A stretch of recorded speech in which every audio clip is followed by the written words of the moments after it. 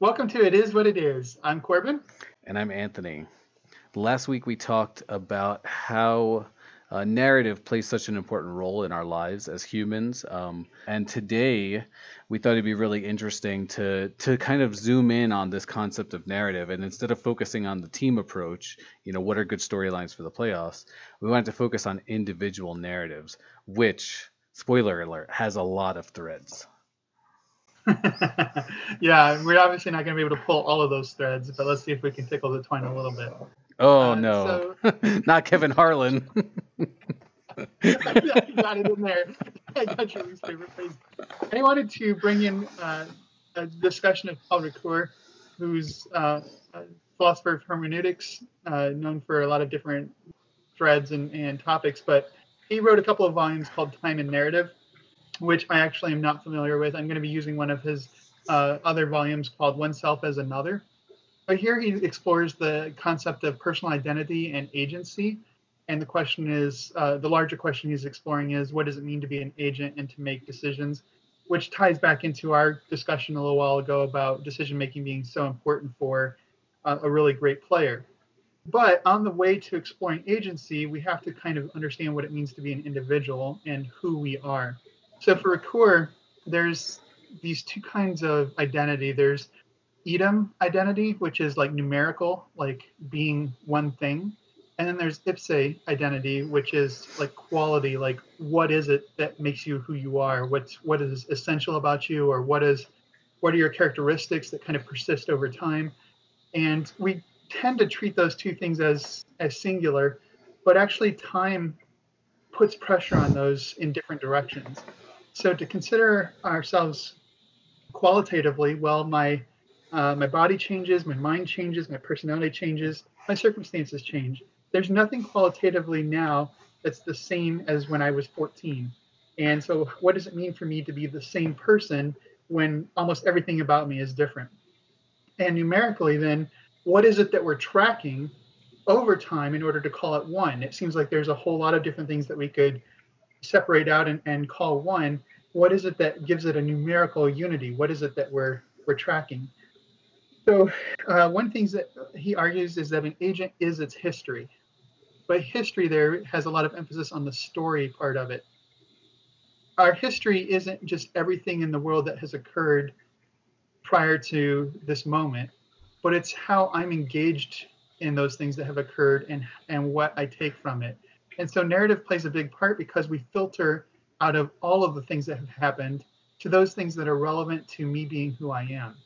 And one thing that Ricoeur points out is that a narrative is in between a description and a prescription. And what he means by that is we're not just listing all of the facts about what you as an individual has done up to this moment, but also we're developing kind of normative descriptions and expectations. You're the kind of person who's honest and therefore will act truthfully in the future.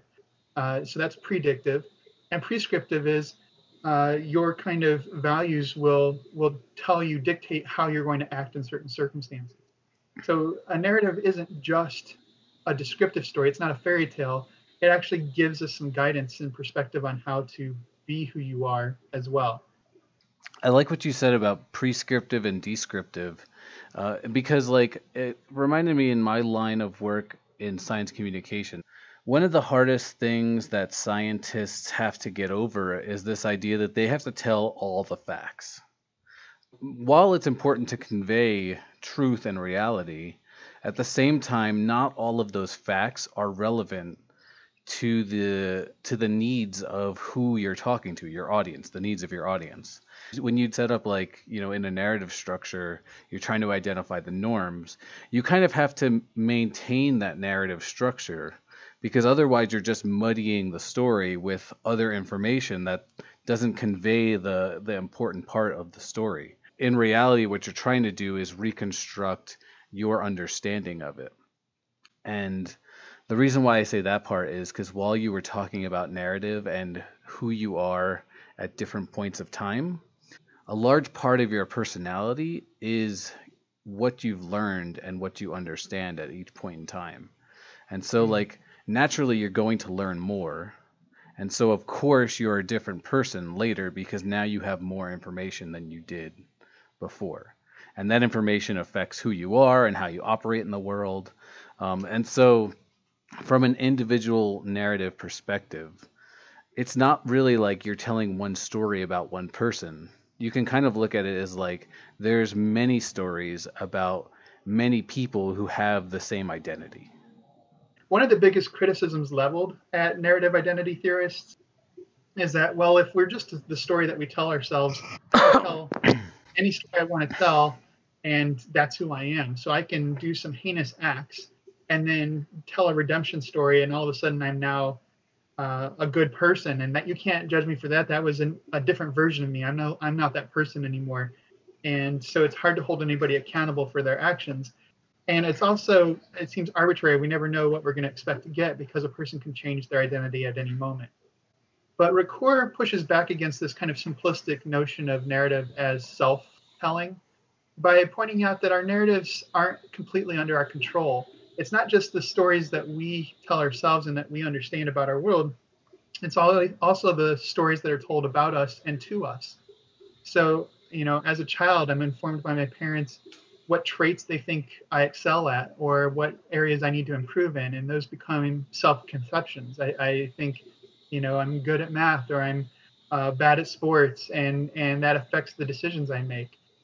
We hear, judgments about public figures, and suddenly the line between their celebrity persona and their personality seems to blur. We also have to recognize that nobody's in full control of their own narrative. Nobody can define for themselves and reject that other narrative, but they don't have to fully accept and embrace it either. It's kind of a back and forth.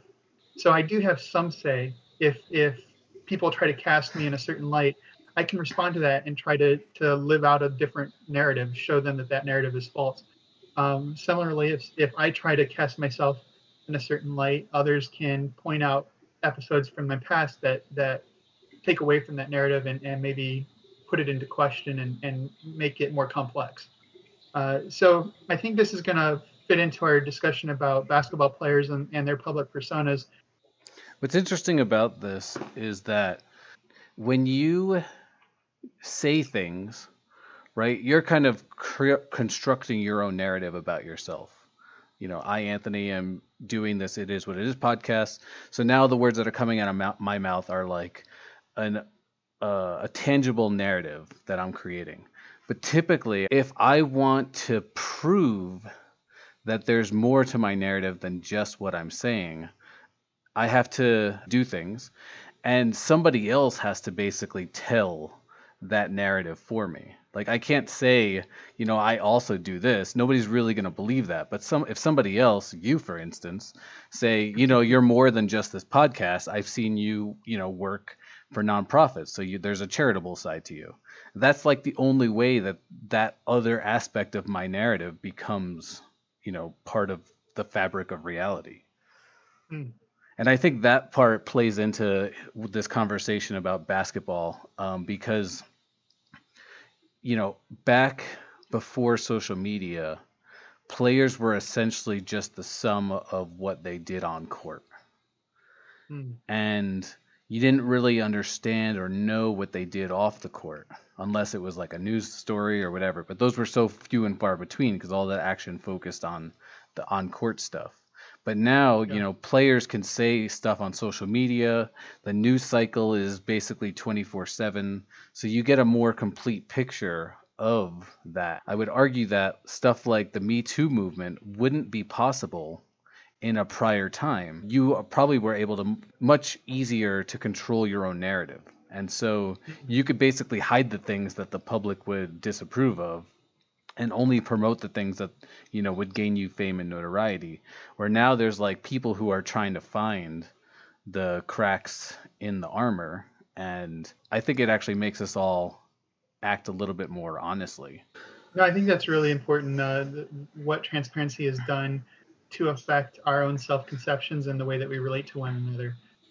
So we did talk about some examples of how players in the social media age have responded to fan narratives about them. And I don't know which one you want to talk about first. So we've got two examples, Kevin Durant and LeBron James. We're going to look at the decision, right? LeBron James' decision, and then his decision two, I guess is what it's being called. So him moving from Cleveland to Miami and then him moving back to Cleveland. And we're going to chop history off there, and nobody's going to remember that he played for the Lakers anyway. And Kevin Durant moving from the Thunder to the Warriors. And probably we could probably fit in him moving back to Brooklyn. Him moving to Brooklyn, not back to Brooklyn. Yeah. So let's go chronologically then. Let's start with LeBron James. So, we have 2010. I was in Ohio, and we heard this horrendous news that LeBron James was taking his talents to South Beach. And it was completely devastating to the entire state of Ohio. And to New York. But, I wanted to still be a fan of LeBron because I loved his diversity and talent. I love a player who is an incredible scorer, but is willing to involve teammates, and his passing ability has always attracted my attention, probably disproportionately. And even though he's a superstar, I think I've liked him more than other superstars precisely because he's such a willing passer. So I followed him, unlike many of my Ohio compatriots. I followed him to Miami and cheered him on through that time period. And there was a huge public backlash. I mean, he was a villain, not just in Ohio. A lot of places thought of him as an opportunist, as someone who was taking the easy way out. Jordan stayed with the team that he was drafted with, and here's LeBron leaving Cleveland instead of bringing them a championship, going to play with some other superstars so that he can get some easy rings. That's kind of the narrative that was being written about LeBron. And I even heard Dwayne Wade in an interview this week talking about how a lot of racist overtones when they were out in public, things that were said to him and LeBron that were very, like put them back in their place on the plantation and just really nasty comments. So the narrative exploded that he was, maybe not as strong a superstar as he was supposed to be. He's no Michael Jordan. And then how he's been able to rehabilitate his reputation. What's interesting to me is that the narrative was singular in perspective, but it was multifaceted in message. And by that I mean, like, after he went to the Heat, everybody hated him except for people in Miami. But they all hated him for different reasons. The people from Ohio and the national media were saying those things that you just said, that he, was taking the easy way out, that he couldn't do it without his friends, blah, blah, blah. The people who wanted him to join their teams, I'm talking about the Bulls and the Knicks specifically, those teams were also trying to form super teams of their own. And so that message that was coming out of Ohio in the national media would have been the same no matter which team he joined. But, if he had gone to Chicago or New York, the message that was coming out would have been a little different. It would have been something along the lines of like, yeah, he's taking the easy way out, but he's trying to build something for himself. Whereas, because Dwayne Wade was already with the Heat, and probably because Bosh had announced that he was going to Miami just a few days before LeBron did, it made it seem like he was joining those guys, even though one or two of those guys were going to have to join him in any of those other places anyway. But the most interesting thing to me was that LeBron never really said anything about himself during this time. He did, he kind of explained his rationale while making the decision, and then he explained certain facets of it, throughout his years with the Heat, but he didn't really ever make a bigger deal than it was being made in the media. He wasn't like spending all his time focusing on this narrative. I think he understood that his accomplishments and his actions would speak for themselves after the fact, which is, I'm just putting this together right now, but that's exactly what I said like 5 minutes ago. But they had some battles along the way, and LeBron could have continued trying to win there, but decided to go back to Ohio and see if he could get a championship for the team that drafted him for his hometown, basically. And I think that rehabilitated his image for Ohio for sure, and maybe others across the country, because when they did finally win a ring, it was the it broke the Cleveland curse. And so it looked like an act of charity for LeBron to leave a comfortable situation in Miami, go back and work with kind of a rising superstar in Kyrie Irving. And I think that helped rehabilitate his image.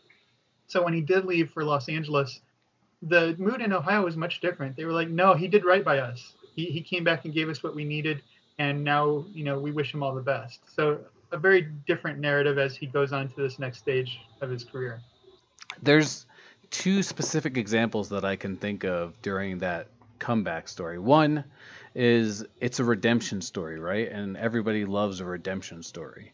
Two, when he announced it for the Decision 2, the story that he published was called I'm Coming Home, which like he's already right there like reestablishing the narrative in his favor.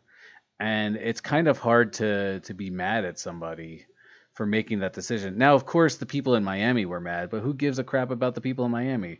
They're all soul suckers anyway for living there. Speaking of soul suckers, should we go on to Kevin Durant? Yeah, let's talk about Kevin Durant because as I'm saying, LeBron is like he is very carefully controlling the narrative. And Kevin Durant, I would say, is very chaotically controlling the narrative. So let's talk about it. He's a young rising superstar, gets drafted by the Sonics #2 when everybody kind of wondered if he should have gone #1 and what kind of talent he was going to be. He immediately demonstrated he was the superstar that was possible, that was perceived as possible. And hitting a growth spurt as well. All of a sudden, we have one of the best shooters in the history of the NBA playing on a young team. They move to Oklahoma City, pick up another couple of pieces in Westbrook, Ibaka, Harden. It looks like this young core is going to be an unstoppable juggernaut, and Kevin Durant is the silent killer. Like, he's not mouthy. He seems kind. He's known for his charity. He's basically seen as an all-around upright guy who is a superstar with no ego. Like even Russell Westbrook is kind of given the spotlight, and Durant seems okay with that, which gives him a very favorable reputation initially, and then that all goes downhill. After the decision, everybody said Kevin Durant is the model superstar because he for all the reasons that you just said. So we're here at Kevin Durant's decision, which for some reason doesn't even have a name, even though it's one of the biggest moves in the NBA in the past 10 years. So that already kind of establishes this idea that, the narrative is constructed. So he goes to the Golden State Warriors, and there was kind of rumors that he would do that beforehand, but a lot of people saw that it came out of nowhere.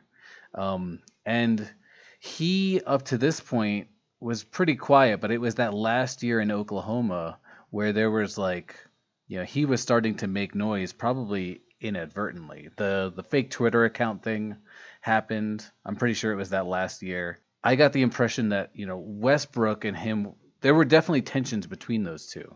And because Kevin Durant didn't say anything about that stuff, he kind of let Westbrook tell the narrative about him.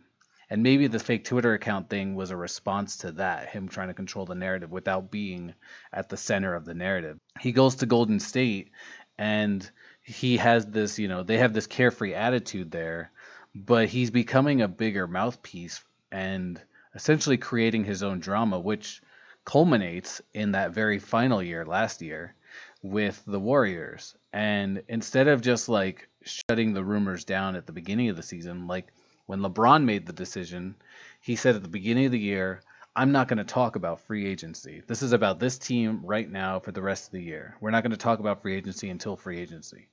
And Durant never said anything to that effect. And I guess in that action, right, he's allowing this narrative to be created, but he's also playing into that narrative. Even though there was no name for the decision, the term that kind of stuck out in the media was weak. Stephen A. Smith kept calling it a weak move, and I think that got repeated over and over and over again. And it has to rub Kevin Durant raw. He's making the decision on a bunch of factors. One of it was he thought it would be fun to play in Golden State, where it was no longer fun in Oklahoma City. He could win championships, but also he was kind of promised that he was going to be the guy. And that was unclear in Oklahoma City. It seemed like Westbrook was at most willing to co-chair that, not willing to acknowledge Durant's supremacy. And so there's some things that make me sympathetic to his decision, but it was the way that he responded to the negative reports, right? So he got, hassled after making that decision. He got hassled all through the summer, all through the preseason training, and all that kind of stuff. But the first thing we hear when the season starts up is his backlash against reporters. He's sick and tired of it. He's like, "Are we talking about this again? There's no beef. What are you talking about?" And he's got a really prickly attitude and just really sullen. And he starts to become more vocal, something he was never in Oklahoma City. He was always a very quiet player, and all of a sudden he's making the news all the time, and it's always negative. And that, for me, is what soured me, not the actual decision itself, but that the criticism was enough to get under his skin that all of a sudden his personality seemed to change, or at least his public persona was much more protective. He wanted to be seen as the good guy and really couldn't handle any kind of criticism. I think that right there gets at it, right? When you're going through life, to yourself, you're obviously the protagonist of your own narrative. And he cared so much, and maybe LeBron does too, but you don't get that sense. So maybe Durant cared so much about him being perceived as the good guy that he seemingly went out of his way to get other people to see it that way. And like every Marvel story that comes out, everybody who does that ends up being the villain, right? They're the ones who are like, I got to control the narrative about this. I'm going to make the world see things the way I see them. And that right there makes you the villain. There's a good Spider-Man Far From Home pitch if I've ever heard one. There's a couple of examples there of how other narrative and self-narrative are intertwined. And so our picture of Kevin Durant and his picture of who he is not something that's fully in his control, and it's not fully dictated by society. And I just want everybody to keep in mind at your funeral, the narrative that you've constructed is not the one that's going to be told. My stepmom died almost exactly a year ago. And, at her funeral, people are telling these stories of her that, one, either I had never heard before, or two, were perceptions that I didn't either see or I didn't have that perception of within myself. And so there's all these not necessarily competing narratives, but you realize that a person is more than what they're telling about themselves or what one person sees about them. And so, no matter how much you fight for whatever narrative that you're trying to construct about yourself, those stories won't be told later. And you just have to accept it, right? It is what it is.